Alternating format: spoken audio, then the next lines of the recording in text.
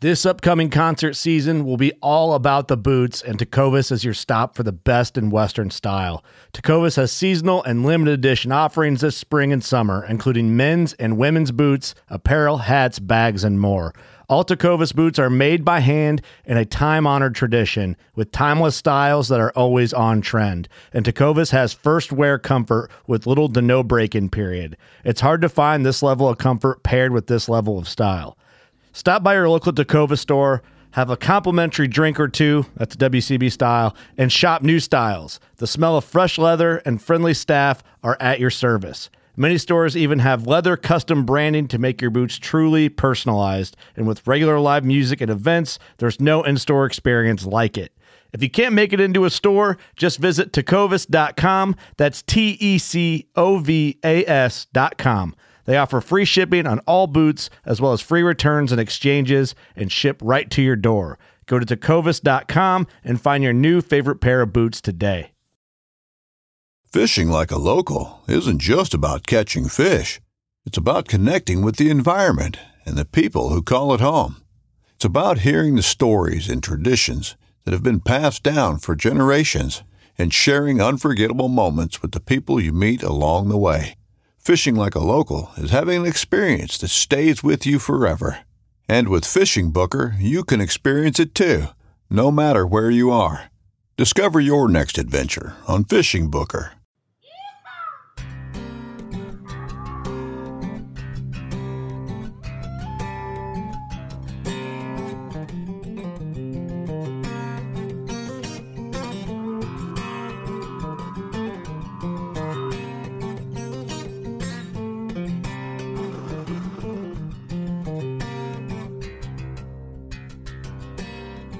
All right, we are back. It is time for another episode. I am glad to be back in the saddle. My name is Walt. If this is the first time y'all are joining us, welcome to Chasing Tales Outdoors. I'm your host, and I am joined by the legendary Iceman Chase Prince. How you doing, buddy?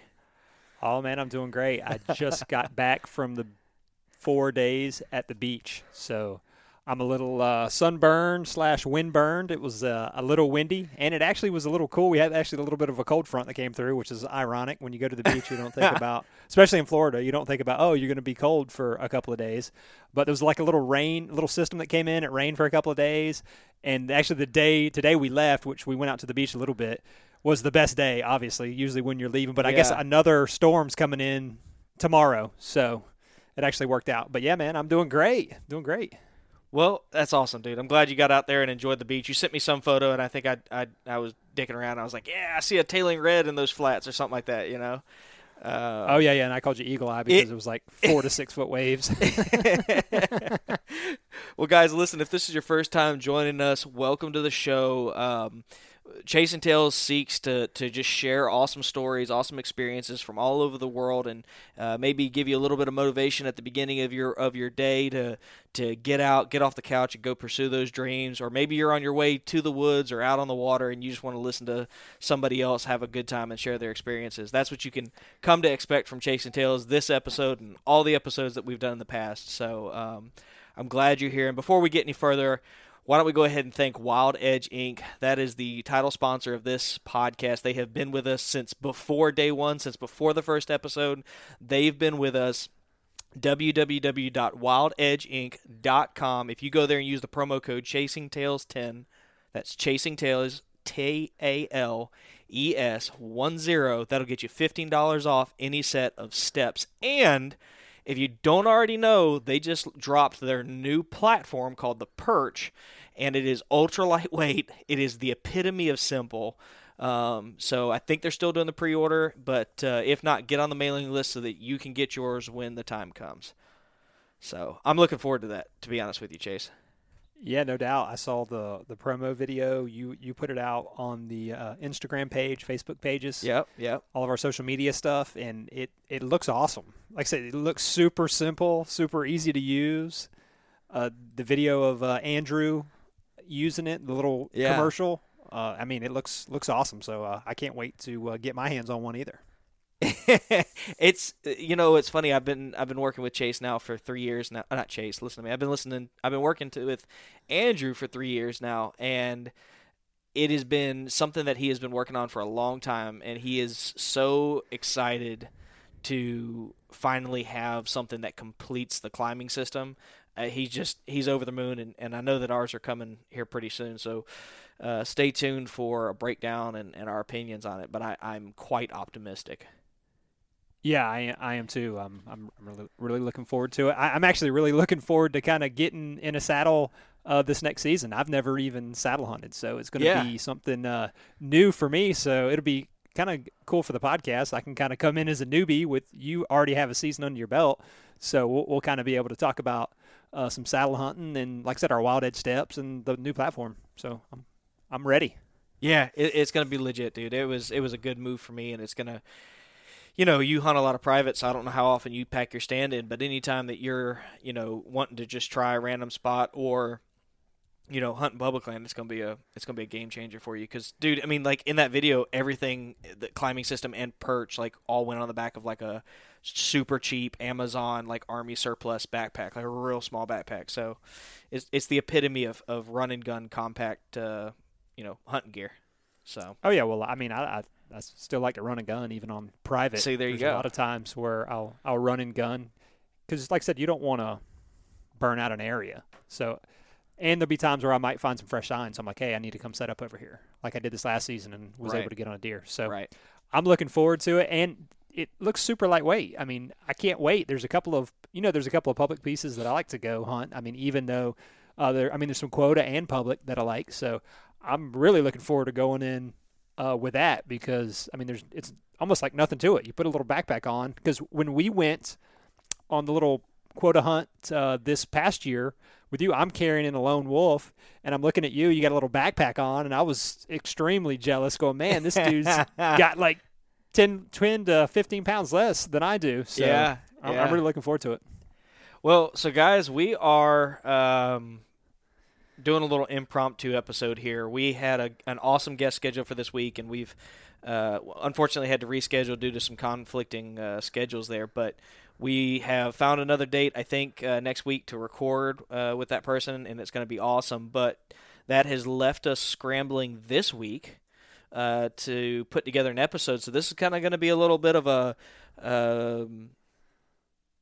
I hate to say BS podcast because it's not going to be a BS podcast, but it's going to be kind of catching up with the hosts, and we're going to kind of talk about what's coming in the months to come for Chasing Tales, and we needed to do that anyway. So, before we do that, why don't we talk about that giveaway that we just finished and wrapped up? We did a turkey season spring giveaway. We gave away, what do we say that was, like $120 worth of turkey calls and hunting gear?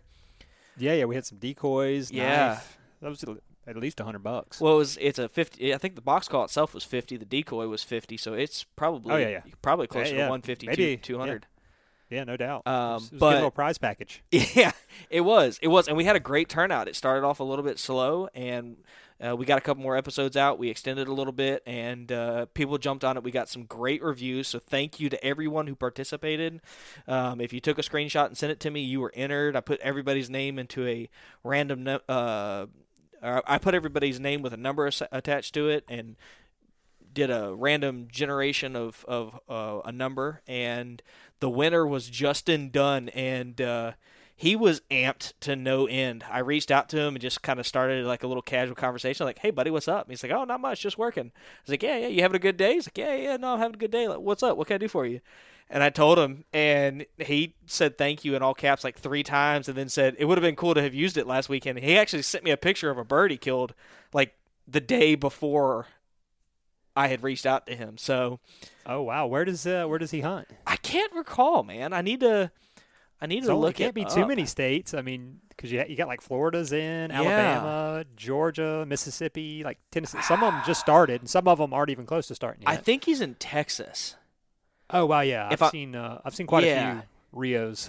Matter of fact, I know he's in Texas. So far. Yeah, I just pulled him up. He is in Texas, and dude seems to be an avid outdoorsman, and I am thrilled. Our Texas listeners make up our 5th most downloaded state right now. Actually, Justin, you need to tell your buddies because California is creeping up on 5th place. They are 2 downloads behind you all time right now. So my Texas listeners, y'all need to share it with your friends because California is coming after y'all. I'm pretty sure there's some animosity between those two states. No doubt. We need to get somebody on from Texas. I mean, Yeah. it's been a little minute since we've had somebody on from Texas. I remember you had some Axis hunt or something at the beginning, but especially them Rios. I mean, I think they've got a healthy bag limit there in Texas, like 4 birds, I believe, a bunch of the Rio Grandes. So Yeah. and I've seen a bunch of them falling so far. So. Maybe we need to reach out to Justin and see if he'd come on. Cause I mean, he's already got a bird down. Yeah. So that'd be kind of Justin, cool. reach out to me, buddy, if you're listening to this and you're interested, or if you know a diehard turkey or hog hunter right there, because it's the springtime. That's what we're doing. There's some big bass lakes in Texas as well. So if you know an avid angler that's got some funny stories and is a good character, y'all send me some recommendations. Y'all have done it before, and we've been able to get most people on the show that y'all have asked for. So no reason not to reach out. Give us some of that hidden talent, some of those hidden gems that we can put on the podcast that haven't hit mainstream yet, because I know there's some guys that get passed around from podcast to podcast, but we wouldn't mind having a couple of guys that like, boom, hit Chasing Tails first. Yeah. Trendsetters, man. We want to be trendsetters in the podcast world. Yeah, exactly. Exactly. But yeah, we wanted to thank everybody for all the reviews they left. Oh, what did we have? Like 9 people that actually followed through with all of the instructions that we gave, where you had to leave a review, send a screenshot, send it to you. Yeah. Right? When there are actually only 9, because we had about 20 reviews from the start of it. Yeah, somewhere between like 20 and 25. It's kind of hard because there's kind of a delay, and it seems like they just continue to pour in. In fact, if you notice the delay in our announcement, that was largely because there were people who were leaving reviews on Thursday and sending us screenshots, but they wouldn't populate, so we were waiting to make sure that, all those people, their stuff had gotten in. There was like a 48-hour delay on some of them. But yeah, only about, I think, 9 people not only left the review, but sent a screenshot and send it in. So we got about 25 reviews off of that. I think that was incredible. Yeah, that was real good. I mean, we only were 3 shy of our hundreds. Yeah, and that I told you. I think I don't know if I said it on the podcast or not, but I really wanted to hit that 100 mark. So we got really close, and I'm super thrilled and thankful for everybody that took the time to go on there and do that. And also, guys, some more housekeeping. The hats I posted on Instagram. I'm gonna post them to Facebook. They turned out incredible. I am so thrilled with how the hats turned out. They took a little longer. I'm still not certain why they took so long at the embroidery shop, but they got done. And, it wasn't just the embroidery shop. The shipping took forever, too. I still can't get to the bottom of that either. But needless to say, they're done. They're in this weekend. They're getting packaged up and shipped out. So if you ordered a hat supporting the podcast, guys, your swag's coming. All I ask is that you post to social media. Send us a photo of you wearing it. Post and show your buddies, Yeah, exactly. Those hats did come out great. I remember you sending me several pictures when you got them in. I was like, wow, those look really impressive. I ordered a bunch of the Richardson hats, but even the softer mesh-looking hats came out great. Especially, I mean, the color schemes are great too. You did a great job with that. Thanks, man. I didn't really have much to do with it, other than I was like, hey, man, we need some hats, and kind of got that started, and then you took it from there. So I really appreciate that, and I know everyone who's getting a hat's going to appreciate that too. No, man, it was my pleasure to do it. I mean, it was fun. It's something we talked about doing for quite some time. We finally had the interest where it needed to be. For the longest time, we were waiting on the Richardson hats to get restocked. And when I got the email saying they were in, it just so happened to be the exact same time as you were making a push for it. So I'm glad to make that happen. They'll be coming out. And if you ordered one, my intent is to send you a tracking number so you can track it on its way to you. If you don't get a tracking number for some reason, shoot me a message, and I'll gladly, find the tracking number and send it out to you. So I think that's enough of the business, man. Let's talk something fun, man. Let's shift it up. You wanna discuss what we did last weekend? Yeah, why don't we kind of shift our focus into what we did last weekend, where you came down to the land of all evil, or near the land of all evil, Gainesville, Florida, for a Bulldog fan. Yeah, it was super cool. Guys, it's been no secret that I've got very little time this spring specifically, due to studies and editing and everything. I've made it abundantly clear that your help with this podcast and bringing you on has obviously made a difference, and we can put out more content. So I was clear. I was like, dude, I might get 1, maybe if I'm lucky, 2 hunts in this year for turkey. I don't have time. and you were like, well, listen, if you only got a hunt or two, why don't you come down here where I've got some private land instead of scrapping on public? Let's see if we can't break the curse, break the curse of Walter and turkeys. Yes, I remember specifically telling you that. And then you drive down, you get into the driveway, and you go, hey, man, we've got like 3 hours to get on the bird because you had some obligations back in Tallahassee. So I'm like, well, that's no pressure. 3 hours to get a man who's been hunting birds for like the last 7 or 8 years. Yeah. And hadn't been able to get on one. So, I didn't really feel any pressure, to be honest with you. Yeah. Like, it'll be what it'll be. I can't make anything happen. If I could, then obviously I would have. But, yeah, that was you showed up. You were running a little bit behind, but I actually told you to be here a little bit earlier. I always try to give somebody, if someone asks me, hey, what time do I need to be there? I usually tell them about 15 minutes sooner because I have a couple of buddies, or one specific buddy, that he's always running behind. So you got to he'll even tell you, he's like, hey, man, you need to just tell me like 15, 20 minutes sooner because you know I'm going to be running behind. I was like, I shouldn't have to tell a 38-year-old man to like the time should be different. But it actually worked out. I mean, we didn't have to. Normally, I'd make a stop by the convenience store before I go out, but this time we didn't. That's the only thing we had to really skip. So wasn't too bad, and it's actually not far from my house. As you saw, it was like 15 minutes to get to where this piece of private that I had lined up, and I had actually gone out a couple of days before because I'm like, hey, since I'm already tagged out, I was like, well, I'm going to do some scouting for Walt. I wasn't exactly sure when you were going to come down, and I went and scouted. Couple of days before with my son, we drove out there, and there was a couple of areas where I had been seeing some birds. Of course, I'm driving down the road. I get to a spot, and there's a strutter in the road like 50 yards from my vehicle in an area where I had seen them strutting or seen strut marks. I hadn't actually seen the bird strutting in that area yet. So I'm like, okay, this is a good spot. There's definitely and it looked like a good bird. I mean, I was like, well, looks like he's got about a 10-inch beard. And he ran off. Well, I actually got out of the vehicle because it had just rained like a day or two before that. So I'm like, I want to go see. It looks like he may be using this area a bunch. So I went out and checked, and it was like, oh yeah, he's definitely been strutting here quite a bit because there was just strut marks all over the road. And even it was kind of like in a shady area, so the dirt was still moist. Right. And I was like, well, he's definitely been strutting here for the last couple of days. And I actually looked down because it was it was an area where 2 roads kind of come together. And it's kind of thick in that area to begin with. And I look down the road, and there's the bird staring at me at like 45 yards. And I'm like, well, he stuck around. He wasn't too spooked. And, of course, when he saw me move, he took off. So that was kind of the game plan. It was like, okay, well, we can go set up in that area, hoping maybe what you always kind of want to know is, like, where are the birds headed? Like when you're thinking about birds, you're like, I mean, obviously you would like to know where they're roosted, but a lot of times you can kind of set up in a roosting area, but it doesn't mean the birds are going to come to you. Like the birds, normally they fly down and they have a specific direction they like to head a lot of times. And they're good turkey hunters kind of know where that's at. They do their homework and they're like, okay, I need to set up down here because they're eventually going to get here. Like that's where a lot of them guys where, like say, you see them, they're setting up the ground blinds and they're hunting at like 10 o'clock in the morning because they know birds always come out to this certain field at like 10 o'clock in the morning. I didn't really have a clue of like what time that bird got there. The time of day when I was scouting was almost high noon when he was out there strutting by himself. Like I never saw any hens or anything. Right. But I had seen birds in that area at all times of the day. And it's real thick everywhere else. So it's not like you have a huge...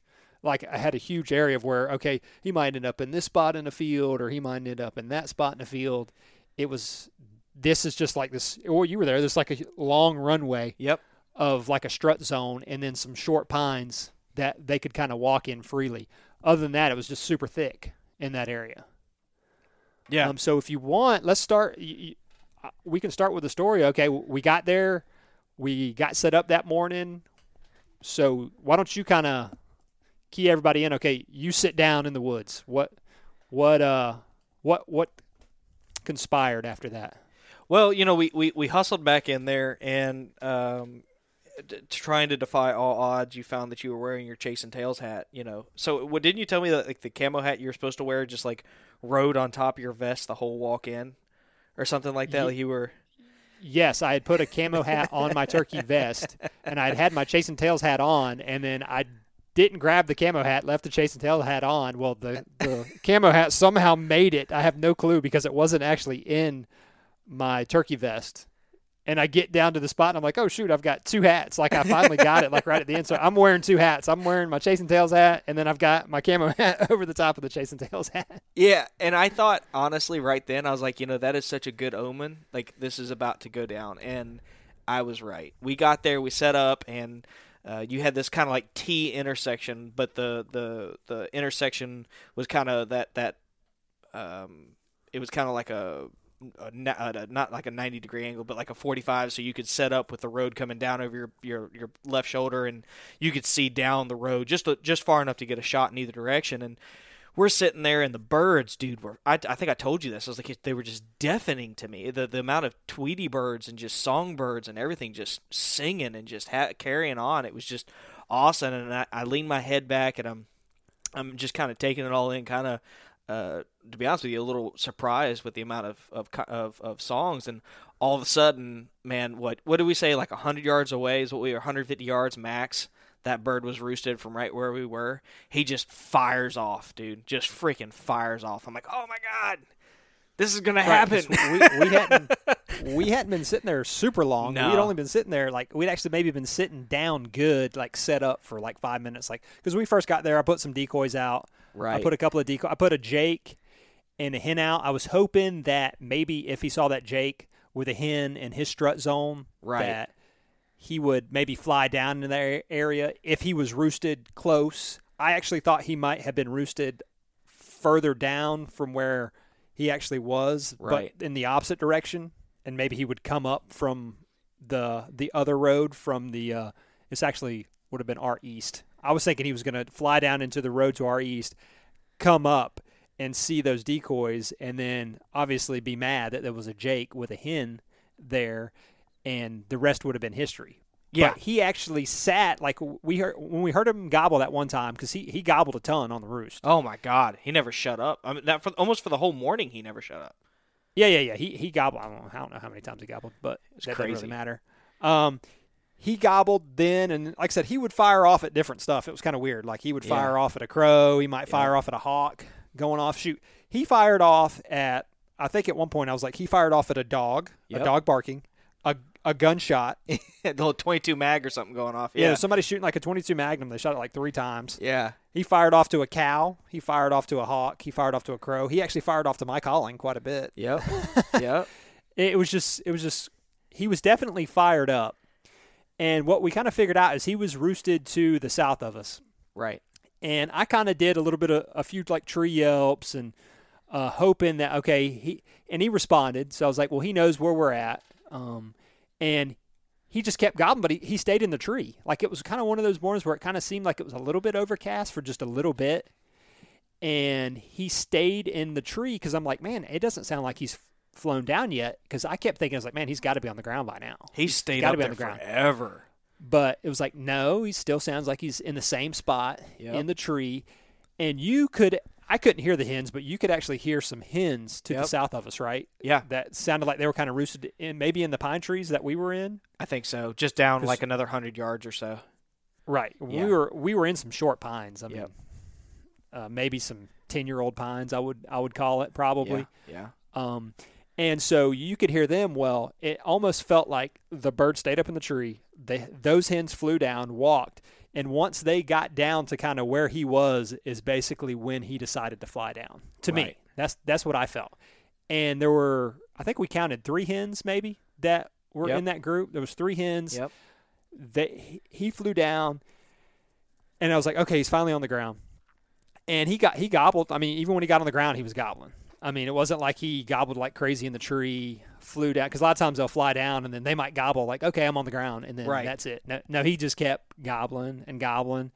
But it sounded like they were headed south. Like, it was like, okay, he got down to the road. Sounded like and we saw actually, when we walked down further, we saw a spot where, like, okay, he flew down, and we could tell where he had walked. Right, like, there was some fresh tracks. Yeah. And that was maybe 75 yards to the south of where we were set up. We were just up at the highest point, and we couldn't see it from where or I couldn't see it from where I was at, because I was even 10 yards kind of behind you, Right. calling.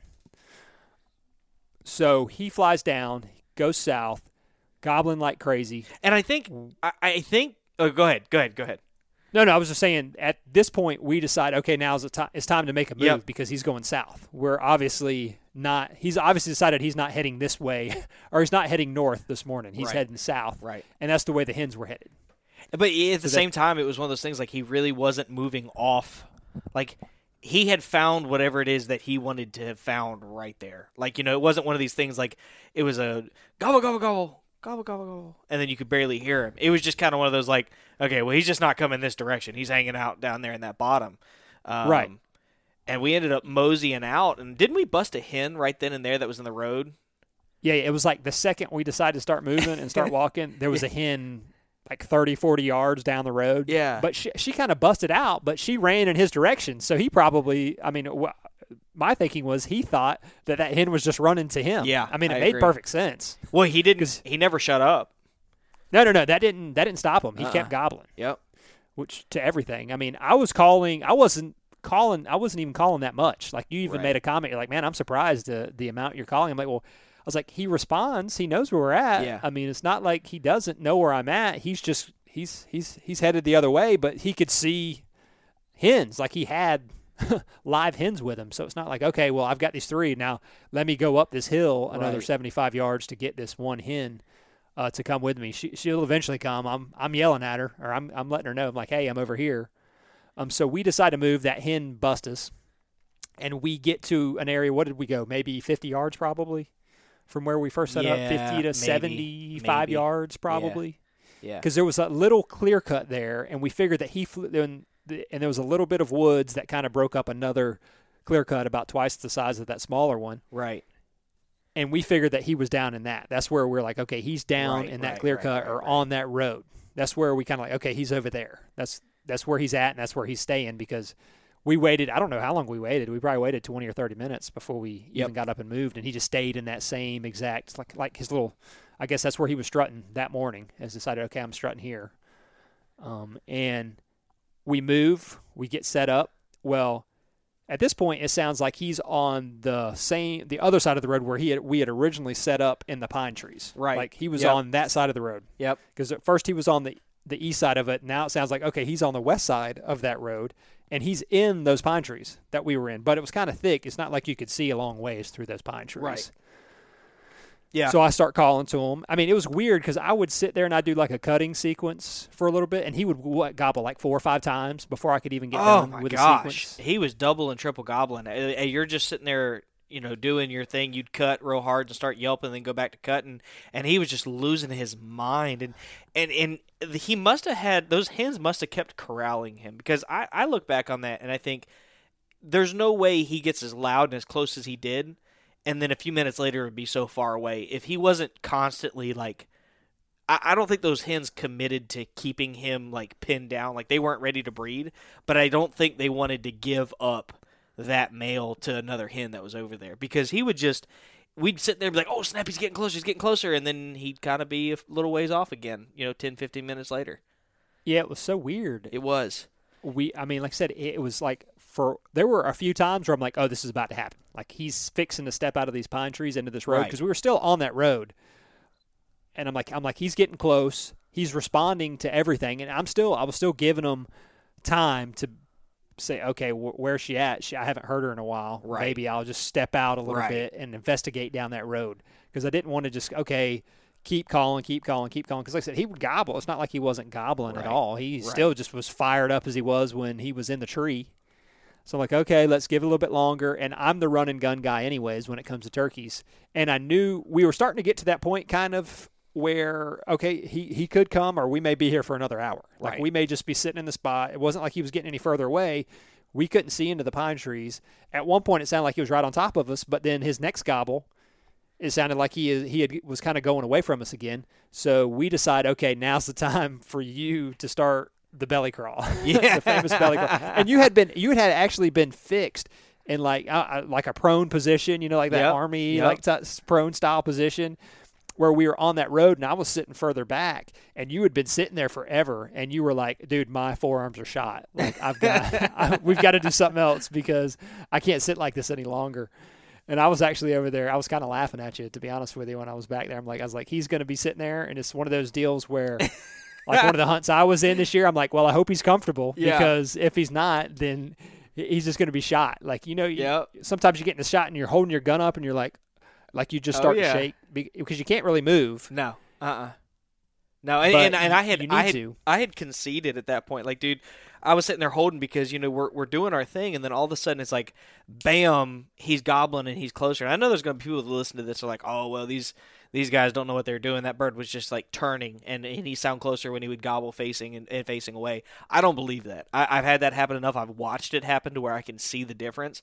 I genuinely think that bird was working back and forth, and so we'd be crawling down the road, and all of a sudden he'd fire off. And I think, what do you think the closest he ever got was? About 60 yards away, 50, 60 yards away?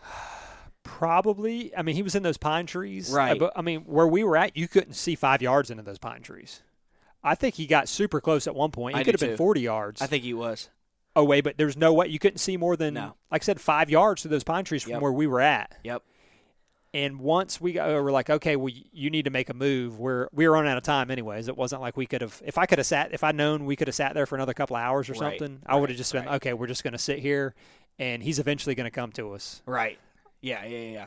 But it's not like we had all day. And at that point, I was almost like, well, I have another spot in mind that wasn't there. I'm like, well, maybe we can go to this other spot where I know some birds like to go strut as well, and it's – usually good mid-morning. So I'm thinking, okay, well, either this is going to happen or it's not going to happen, and we need to move on because we're running out of time to get you back to Tallahassee. Yep. So I'm like, okay, so we're like, and it was a good little spot for you to crawl because it was on a road, but it was like a big berm on each side of the road. So it wasn't like you were crawling on like flat ground. You were actually kind of hidden crawling down that road, and it was actually kind of at an angle because you were going downhill the entire time. To get to that spot to where I'm like, okay, you need to kind of crawl over there and just see if you can see through the pine trees. Because you probably crawled, 25 yards maybe? Yeah, probably close. Maybe 20 or so. 20, 25 yards. Yeah. And I think it's one of those things where, so like we're already hunched over, we're making our way up this hill. He fires off. I drop down. It's like if you're operating on, he's maybe 70 yards away, if he's finally committing to coming in, he's going to be closing that distance pretty quick.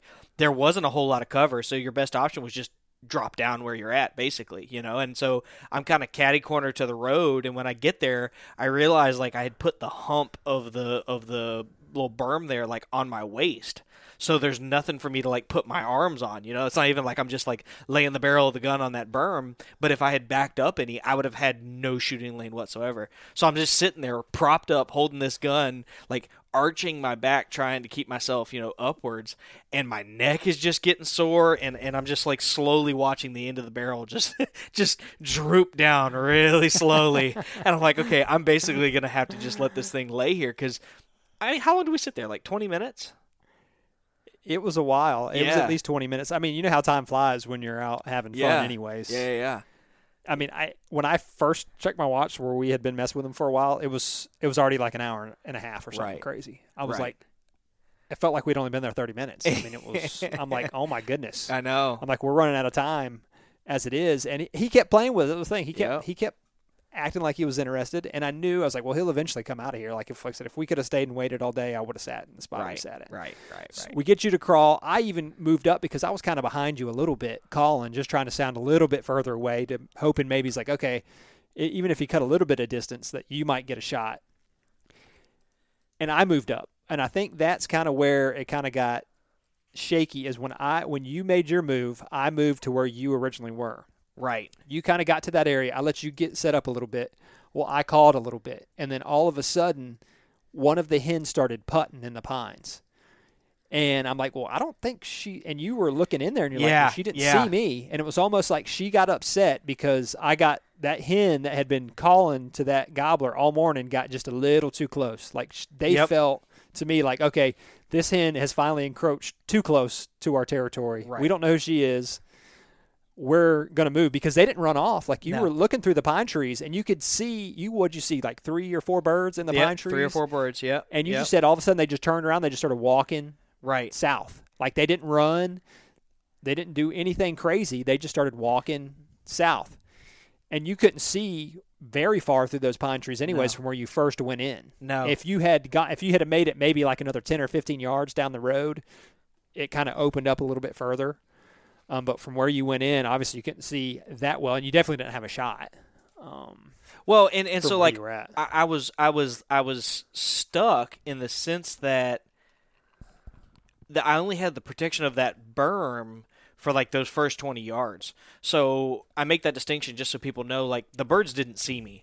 You had to go up this little berm on the other side of the road and then peer down, not much, but like maybe 5 or 6 feet in elevation change down into those pines to have seen those birds. So I'm crawling, and I was wearing, my nylon pants, and they're a little bit loud, maybe not like loud as in you can hear me coming, but like as I scrape up against trees and stuff like that, you probably hear stuff. So I think you've got, Chase calling aggressively behind me. I think you're dead on, dude. You were calling aggressively behind me. They were probably already fighting that tom to stay with them, and then they heard the scratching, and it sounded like that hen coming in, even closer, because they started doing like this every once in a while, like that little, like almost like an alert puck, that little bark, bark. Right. But they were doing it with their heads down. They were still feeding as they were going. It was more like a social deal for them at that point in time. It wasn't like, hey, there's a trouble here. But from that, we definitely, and to say that is, we know that they didn't get super scared because of what we saw later. Yeah, down the road. Yeah, and that's where I was going. Is we get done with that, everything goes silent. We never actually heard that tom from that point moving on for the rest of the day, and right, he didn't gobble again. Never made that. Another peep actually, which is kind of weird. I can't quite explain that because I really don't feel like those birds were alerted to me being there. I just think, I don't know, but. So I'm frustrated. I kind of sit up and I walk back over to you, and we're sitting there saying, you ask me, hey, did they see you? I'm like, no, there's no way they saw me. That's not the issue. They just kind of moseyed off. We're fine. So we decided to sit there and just kind of chill for a few minutes and see, let them settle down. There's this only, like you said, this little main thoroughfare they're going to be hanging out on. Let's let them relax, and then we'll go back. Well, we, again, make the decision to move. I step out to go get the decoy out of the road and look down there, and there's a hen, 80 yards down the road, walking out of those pines again. They didn't go anywhere. No, they didn't. And she saw me and just turned and walked back into the woods. She didn't run off or anything like that. She just kind of, meandered back in there like, oh, there's somebody down there. Right. We were definitely working against hens the entire time. Yeah. Like we got spotted by hens a couple of times. Yep. The hens were they pulled that gobbler away earlier in the morning. It was difficult, and I didn't realize that he was henned up, to be honest with you. I hadn't seen a whole lot of hens in that area. So I was kind of surprised when we were like, oh, he's got 3 hens with him. I'm like, oh, really? I was like, I wouldn't have thought that, but that's just the way it was that morning. And I don't know if I ever told you this or not, but that bird gobbled more than I had ever heard in the history of hunting in there of birds. No. I know. I'm dead serious. There's a few times where I've heard birds, they would gobble a little bit on the roost. And there was one when I scouted like a couple of days before the season started when I went in there, and I sent you a video of this bird gobbling, and he was gobbling good. That morning he was gobbling to everything that was going off, like somebody slammed their car door and he would gobble. But that, as far as in there, that was the most I'd ever heard a bird gobble. I mean, by far. Like normally they would gobble once or twice on the roost, they fly down, they may gobble once, and then boof, they hush. So that, I was just blown away by the amount of gobbling. I was like, well, maybe it was just because you came here and at least I was like, well, at least he's getting a good show, because I was like, I've never even had a bird gobble that much in here. Now, other places I have, obviously, but as far as in there, not even close, especially as fired up as he was at the beginning and just basically gobbling at anything. But to go back to the story, we get down, that hen kind of runs off, whatever. So I'm like, okay, well, I was like, hey, we can cut. I said, we need to cut towards the edge of this clear cut. Right. We'll walk down the edge of this clear cut, and we'll kind of we're just going to head south. Well, we start heading south, and we get to the spot where I was talking about earlier where there was like a little split in the clear cuts. And I look down in the road, and there he is. He is strutting like, 70 yards, probably 75, 80 yards in the road. He's at full strut, just walking around. I'm like, oh, my goodness, there he is. Looks like the same bird I saw the day before. Probably had about a 10-inch beard, just a beauty. Big old white head, and he's just strutting up and down the road. So I'm like, oh, my goodness. I'm like, what is going on here? I was like, we've messed up. We haven't messed up. We've messed up. We haven't messed up. It was just one of those like draining hunts. So you're like, okay, is this going to be over? And that at one point I was like, hey, well, there's a way that we can cut all the way around and get back to where I thought the birds were heading at this point. But I was like, that'll take us 30 minutes. I mean, it was one of those walks where you're like, okay, it'd probably take 30 minutes to kind of get back on the side where we needed to be for this bird, where they were all heading. I'm like, well, we don't have that kind of time at this point. So I'm like, okay, we're just going to have to make a move. And I'm glassing the bird from where I'm at. And I'm like, okay, you're going to have to try to get back out to the road. And we were going to start calling again at that point. But something happened where we saw him strutting right there. You kind of head towards the road, and we know that he couldn't see you because you were blocked by all kinds of trees getting to that road. Yeah. And he was still in strut. Like I sat there with binoculars watching him. I'm like, hey, I'm going to kind of move a little bit, and I'll start calling once you get to the road. Right. And he just kind of walked off and disappeared. And he didn't run off. He didn't do anything. He was still in strut the last time I saw him. And there was a kind of a bend right there in the road where you could just see that little bit of road that he was in, and then it kind of made a hard like bend to the left, and nothing. Like I came over to you, we didn't hear him. I called a little bit, he never responded to the calling. We didn't see the hens. We kind of got to those pine trees. We looked in the pine trees to see if his hens were still in the pines, or if he had moved back into the pine trees. Didn't see anything there. So I'm like, what? I'm like, what's going on here? It was like he's disappeared. And we are like, okay, well, let's just work this clear cut. Let's just work the edge of this clear cut and see if we can get kind of back over to this area. And I kind of was like, I think maybe they're headed this way. Well, we walked over there and we never saw any sign of any. The only thing we saw is we got to a certain point where we saw like a hen fly off in the road, like way further south when we walked back around. And I'm like, well, there was only one bird that flew off. That could have just been a random hen, or I assumed it was a hen. It could have been Jake or anything. But at that point, we're like, well, this must be over because we walked back. Yep. I called a little bit just to see if I could get him to shot gobble one more time. He never fired off. And at that point, I was like, well, I guess. And we were getting close to time, anyways. It's like where you're like, okay, I'm getting close. I got to get out of here. Yep. To begin with. So that is your turkey hunt for 2019 so far. That was it, man. I told you then, and it sounds cheesy, and I don't know if you're taking me serious or not, but it's one of those things where I don't have a problem coming out of the turkey woods not having killed a turkey. Like, that doesn't bug me. What really bugs me are those days where you go in there and no matter what you do, you can never get a bird to talk to you. Or you go in there and it's like the birds just shut up after, 10 minutes of gobbling on the roost. It's like, okay, well, you're still hunting birds at that point in time. Like, and I said that going into it. I was like, as long as we don't end up, never hearing a bird off the gobble, this is going to be a legit hunt. And sure enough, as if that was the baseline, we just had an awesome time chasing birds. And that was hands down the longest time that I had ever heard a bird just continue to hammer over and over and over. You just don't get that on public land, dude. I had an absolute blast. Yeah, I mean, heck, like I said, it was just one of those mornings where that bird was fired up, and I don't even get that much in that spot. So I was like, well, he at least was entertained. He at least got some gobbling, and that's what I always tell people. I'm like, I would rather have that than to have one fly down quiet and you shoot it the first 2 minutes of the hunt. Like, fly down on your decoys, not make a noise. I really enjoy, like I say, hearing the gobble. I said on the other podcast, that's my favorite sound in the woods is a bird gobbling. And I felt like he got close. Like there was a few times where he let out a gobble, and I'm like, wow, he's super close. Like where it just rattles like really strong right on top of you. And to me, I would rather, like I said, I would rather have that than to just have a quiet bird, like one that just you sit there for an hour and you're calling, and all of a sudden one slips up on you and you shoot it at 20 yards, but never made a noise. You never really did much other than you're kind of. It's almost like deer hunting. Like, and sometimes you have to do that. Sometimes, if I know, like I said, if you're hunting public land and they're super tough like that's how you got to kill your birds. I'm not saying that that's not a way. And I've had to do that before. There's been years where I've hunted, and you would maybe be lucky, even on the private, to hear like a bird gobble once or twice on the roof. Right. And then as soon as they hit the ground, they might gobble once and then hush.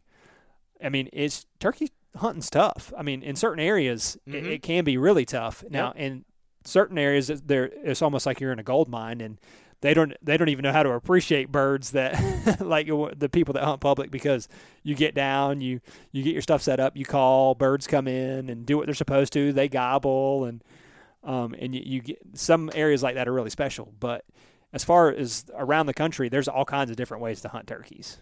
I mean, as you'll find out later, like kind of at our season recap or mine, that there's definitely more than one way to kill a turkey for sure.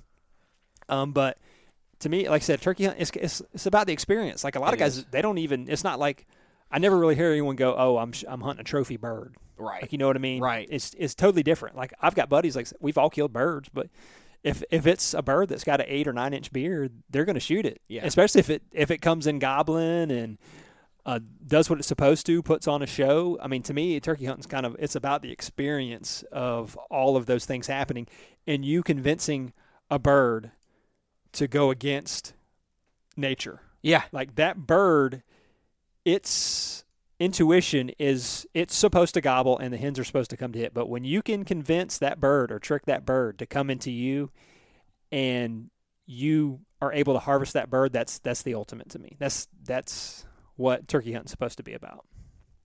Yep. And I hope that one day you'll get to experience that, because you haven't got it yet. You were close. Yeah. I don't know if that's the closest you've ever been, but you were pretty close the other day.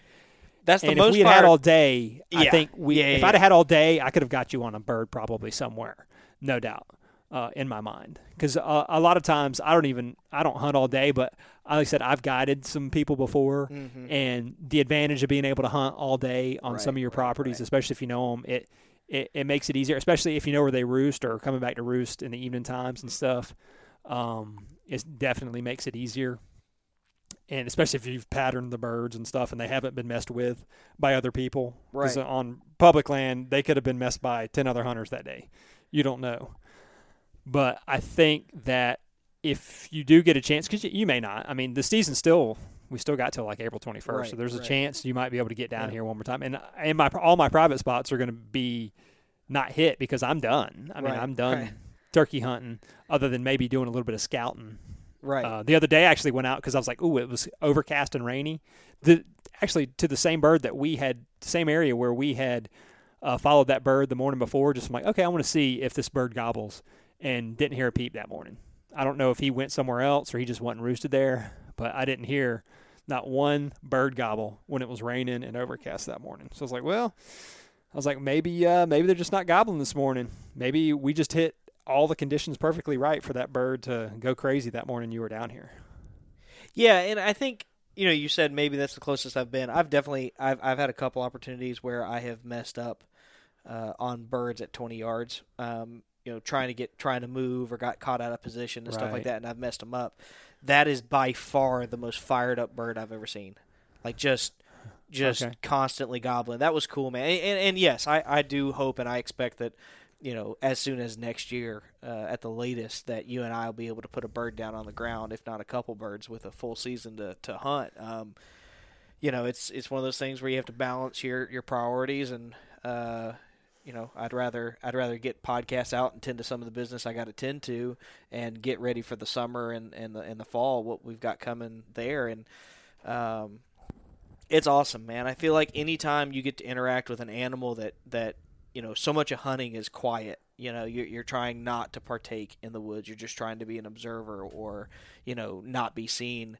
And while you're still trying not to be seen in turkey hunting, it's such an interactive way of going about it. Like the fact that we set up 3 different times for turkeys, like that. And I said that going into it. I didn't want to still hunt birds. Just because, they'll be here at 10:15. That's not turkey hunting to me, man. He needs to be gobbling. He needs to come strutting in. That's how I want a turkey hunt. And I genuinely believe that had we set up in the other spot, we probably would have killed that bird because, like you said, he was up on that roost. He was waiting for those hens to come down. And had he woke up to a hen being down there and some soft yelping, I think we would have killed that bird. It was just we set up on the wrong side of the trees. That's all, Yeah, and if we would have set up, he may not have gobbled because he would have already have seen birds down there. That's a good point. I've had that happen where I've gone in thinking, okay, I know where the birds are at. Walk in, get set up, put my decoys out. I had a jake, a couple of hens, and I'm sitting there and it's getting good daylight. And I'm like, man, I have not heard a bird gobble this morning. I was like, it was one of those mornings kind of like, oh man, the bird should be gobbling like crazy. And just about the time I'm thinking I'm going to get up, I had seen some hens kind of coming my way. And I'm like, well, they're on the ground already. Right. The hens are coming here. Well, they kind of walk in. They see my decoys. They didn't come into the decoys. They acted a little bit skittish, but they just kept walking. And I'd seen another one kind of like a little bit further behind them. And I'm like, well, I'm going to let this hen kind of do whatever she needs to do, and then I'm going to get up. I was like, I'm going to have to move and see if I can't go find a bird somewhere. Or maybe they've moved out to the fields or what they've done. Well, about 30 seconds before I decide to get up, a bird literally probably 20 yards from me flies down into my decoys. Like never made a noise, didn't gobble. He flies down into my decoys, starts strutting, like right next to the jake. Like he puffs up.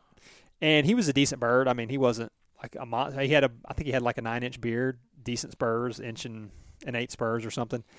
And I'm like, what is going on here? I'm like, this bird has been here the entire time. Like he was there the entire time and didn't make it. Like I said, he didn't gobble once. He watched hens walk underneath him. Right. And then all of a sudden he finally, because I watched him fly down, I had no clue where he was because those pines were open. They were super open, unlike the ones where we were in the other day. I'm talking about super open. Right. And I didn't want to move very much. I'm like, you can't, it's one of those spots where you can't hardly move at all because if you do, you're going to get busted from a mile away. Right. And I just sat there super still basically the whole morning, and I had to stay still because those hens were there, and then this bird just flies down on me. Of course, I'm like, well, I wish he would have gobbled, and I wish he would have done this. But, he kind of put on a show for me. He strutted by the decoys and did a few things. I'm like, well, oh, well. And at that point, it was kind of early in the season. I'm like, well, I hadn't taken a bird yet, so sorry, but I need to eat.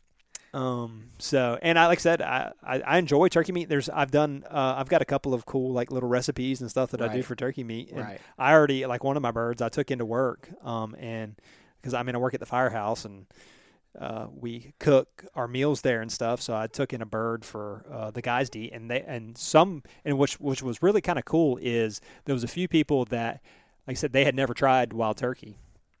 And just kind of the way I cooked it and prepared it, they had great things to say about it. So they're like, oh, man, I hadn't – and these were kind of people that I was kind of iffy on that if they even liked the idea of hunting.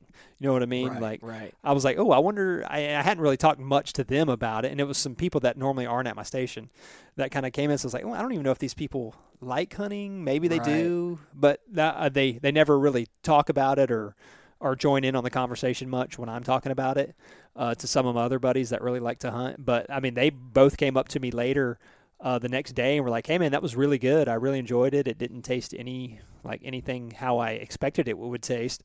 And they said that they appreciated me bringing it in. So I was like, oh, that's kind of cool. I gave some non-hunters some food. They got to try it. So I was like, well, and they can kind of go out and talk to some of their friends now and be like, hey, I've tried wild turkey. It was great. Or I love doing things like that. That's what kind of like makes it all worth it to me is when you get to share it with other people. Yeah, no, I'm with you, man. And being able to share that with you, being able to hunt your farm and see you, I learned a lot. You made the comment earlier about how I said, I was shocked at how little you call, and I'm not kidding. I was blown away at not only the amount in which you called, but also just how softly you called. And it was interesting, when you hunt these birds that remain pretty quiet on public land, oftentimes you're left kind of wondering, are they responding to me? Are they responding to another hunter? What is really getting their goat? And, I'm sitting there listening to you do this like, yelp, yelp, yelp, yelp, yelp, yelp. And I'm like, man, there's no way that bird's going to hear you do that, man. Like, you're going to have to get louder. And sure enough, he would fire right off. I'm like, oh, snap. Like, that bird heard him. And it blew my mind. I called Derek on the way home. I was like, man, I've been calling way too loud, way too aggressive for way too long. I went home like shaking my head. I told him, I was like, I guarantee you I've ruined at least a dozen opportunities on public land the past couple of years for just being too aggressive, calling too much. And there were times like he would gobble, you'd yelp, yelp, yelp, he would gobble, and I'm like, okay, do it again. And you wouldn't. And a couple minutes would go by, and I'm like, what is he doing? Like, this is driving me nuts.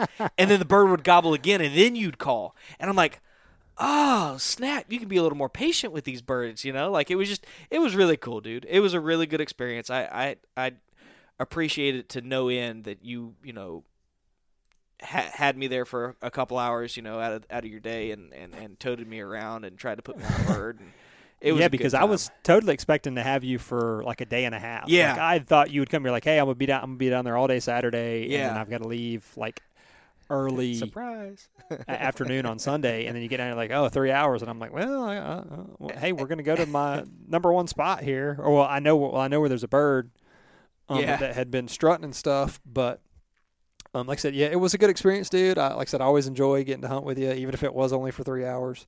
And like I say, next year your job's gonna you're gonna be able to go out more, because you've been given some.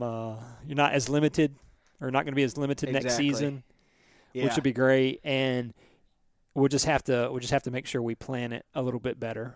Obviously, I think I did tell you like I was coming through Sunday, and I don't know why I said that. Like in hindsight, I look back, I'm like, I definitely did not communicate that very well, but. I'm dealing with, I took a new job at work, and that's, had me working a little longer hours, and I'm still trying to get things done. So, once I get past that backlog of garbage there and can get to where we're operating over there, then I've already been given the clear based on the amount of work that I've gotten done. I've been given the clear to flex my hours to where I can hunt on Fridays or Mondays or whatever and make up my hours on other days of the week. So this fall should be pretty freaking bang up, man. We should get some good quota hunts, and we won't just be hunting Friday or Saturday, Sunday. We're going to be hunting like hardcore Friday, Saturday, Sunday, or maybe hit some of these pieces that, are available during the week. We can, take a Monday or something and get out there and get after it. So sacrificing the short term for the long run. Yeah, man, no doubt. Yeah, So- it was a fun hunt, and like I said, I still got a couple of hunts I'm going to be able to talk about later, but my season may not be over with for the most part. Right. Hoping maybe I can get out of state for a hunt. That's going to be to be determined. But either way, I've already had a great season to start with. And it's kind of weird because the last 2 years, I have basically been tagged out within like the first 8 days of the season. Which Florida, I mean, saying you're tagged out, I mean, you get 2 birds. Some states you get 3, some states you get 4. And I could have shot some smaller birds to begin with, but I didn't really want to. But it's one of the deals where it's like, oh, well, do I want to hold out? Like, I don't really know. Or do I want to educate birds? Or do I want to just go ahead and knock my 2 birds out real quick? But, I mean, if I got buddies to take out, I don't mind going out with people like yourself and be like, okay, let's get you on a bird. I'm done. And it's just been kind of weird because I used to struggle, and I didn't have as many places to hunt. I think the more places you have to hunt, obviously, like you see some of these people on there, like, man, they're bad to the bone. They're killers. They're the best hunter ever. Well, a lot of these guys are really good because of the places they get to hunt. And I'll be the first to admit it. I've got some great places to go turkey hunt. It's not like I'm the best caller. It's not like I'm the best shot or anything along those lines. And I'll listen to some of these guys talk about turkey hunting, and they're definitely on the next level than I am. Like some of the stuff, I'm just like, whoa, I didn't even think about that. Like I'm not even close to the level that some of these guys are. But a lot of people, like I said, they get to hunt in good spots, and the more spots you have, the more opportunities, and the more you go out, the more opportunities you're going to have. So just don't forget that. Just don't go, okay, man, well, this guy, he's got a great spot, or this guy's or whatever, you can still go out on that public. And dude, if you go kill a bird on public land and you got one, I'm gonna say, you were better than I was this year, even though I killed 2. I mean, I killed mine on private. They're less pressured, and I had more areas to hunt. So I'm never gonna go, okay, I'm the greatest, but I give myself the opportunity to be in those positions, right, which definitely helps me out. for sure. But it's been, like I said, I used to struggle just like everybody else for at the beginning, because like I said, I didn't really have a mentor as far as I would go out a lot by myself, and I didn't grow up turkey hunting, so no one really showed me the ropes. But now I'm kind of like, oh, okay, well, and as soon as I think this year I've got it figured out, next year is going to be probably my worst year. I'll be like, dude, I can't get you on a bird wall. I can't even get myself on a bird. Well, and hopefully your season isn't over, man. I know Adam Cruz was talking about having you up in Tennessee. No pressure, Adam. Yeah, I hope I can get up there. Dude, that'd be killer. Killer. It's like I said, it just depends on how our schedules line up. I've got some things coming up, and I'm sure he does as well. Yeah, he's a busy guy. So we'll see if things line up. Then I don't have a problem jetting up there real quick and being shown by the master in Tennessee on how to turkey hunt some birds up there.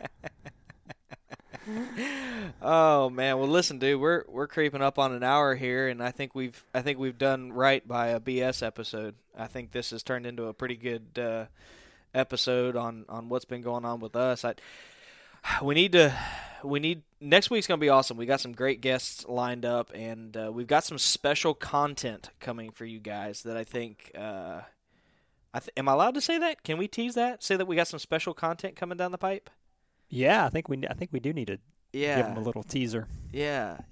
So we've got some special content, and then we've got a great. You know what? I'm gonna do this. We've got good special content coming, but on top of that, we've got something for you guys to participate in, and I think it's gonna be an absolute hit. We're still working out some of the details as to how we're gonna do this, and we're reaching out to some companies. That's going to be a nice little teaser there. But there's going to be some cool prizes involved, and it's going to be fun. So we said we were going to do more giveaways. This is kind of like a giveaway, but yeah, it is. You kind of got to earn it at the same time. Yeah, you got to earn this giveaway a little bit. And this person may be able to make an appearance on the podcast. Yeah. Which would be awesome as well. I think it's going to be I'm excited about this. You and I have been talking about this for a couple days, and we looped in a third party today, and it was like you already had a raging fire of enthusiasm, and it was like somebody just dumped 5 gallons of gasoline. It just blew up. It turned into this awesome thing. So, yeah. I'm looking forward to it. Yeah. So stay pay real close attention to the podcast and the information that's coming out, because I'm probably going to drop some hints. Actually, I've already dropped some hints. Y'all just if you're part of Facebook, or if you're on Facebook, you need to join our closed group, because I do a lot of little polls in there and stuff like that, and you get to interact with us on a daily basis. I've already given y'all hints, so we'll have to see. You have been kind of giving a few little hints here the last couple of days. Yeah. You might not. You probably never would have noticed it if I hadn't said this, but that's all I'm going to say. Join the closed group on Facebook called Chasing Tall Tales, TALES. That's the listener group for this podcast.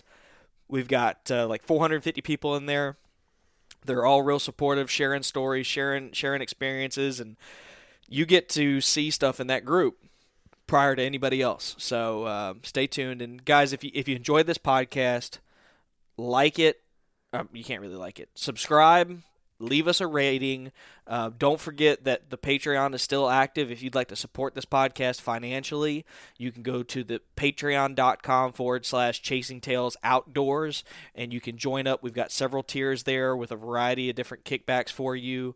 As a matter of fact, I'm mailing out 7 Patreon hats and thank you cards this weekend. So there's 7 people that are going to get a custom embroidered Chasing Tales hat this weekend. So for all you that have already signed up and support the podcast, thank you from the bottom of my heart. It is offsetting the cost of this and allowing us to really focus on producing content, and that in the end is going to be a benefit to all you guys. So Chase, did I miss anything? No, man. I think you covered it all right there. So there it is. Oh, and guys, if you bump into Chase today or tomorrow in town or this week, tell him how good a job he did on that last episode. That last episode was baller, dude. You went out on your own. That was a great episode, dude. Yeah, I meant to kind of say I was a little nervous because I'm like, man, I haven't ever done a podcast by myself. So, but I've listened to thousands, so I'm like, well, I'm just gonna have to reach for all them thousands of episodes that I've heard and go for it. And my buddy, I mean, shout out to him too, because I mean he did a great job of coming on and telling the story. So the first 10 seconds you could hear it. The first 10 seconds you could hear like the little bit of nervousness, and then you just jumped right into it, dude. It was killer. That it was so cool to be on the listening side of the podcast and not have heard the podcast before it dropped. That was surreal. Right. That was the very first time I ever listened to Chasing Tales as a listener. Yeah, exactly. That is, man. That's awesome. All righty, guys. Well, y'all be good. Get outside. Go enjoy the outdoors. Chase a turkey. Chase a bass. Doesn't really matter as long as you're outside enjoying it. Until next time, I'm Walt. I'm Chase. Y'all be good.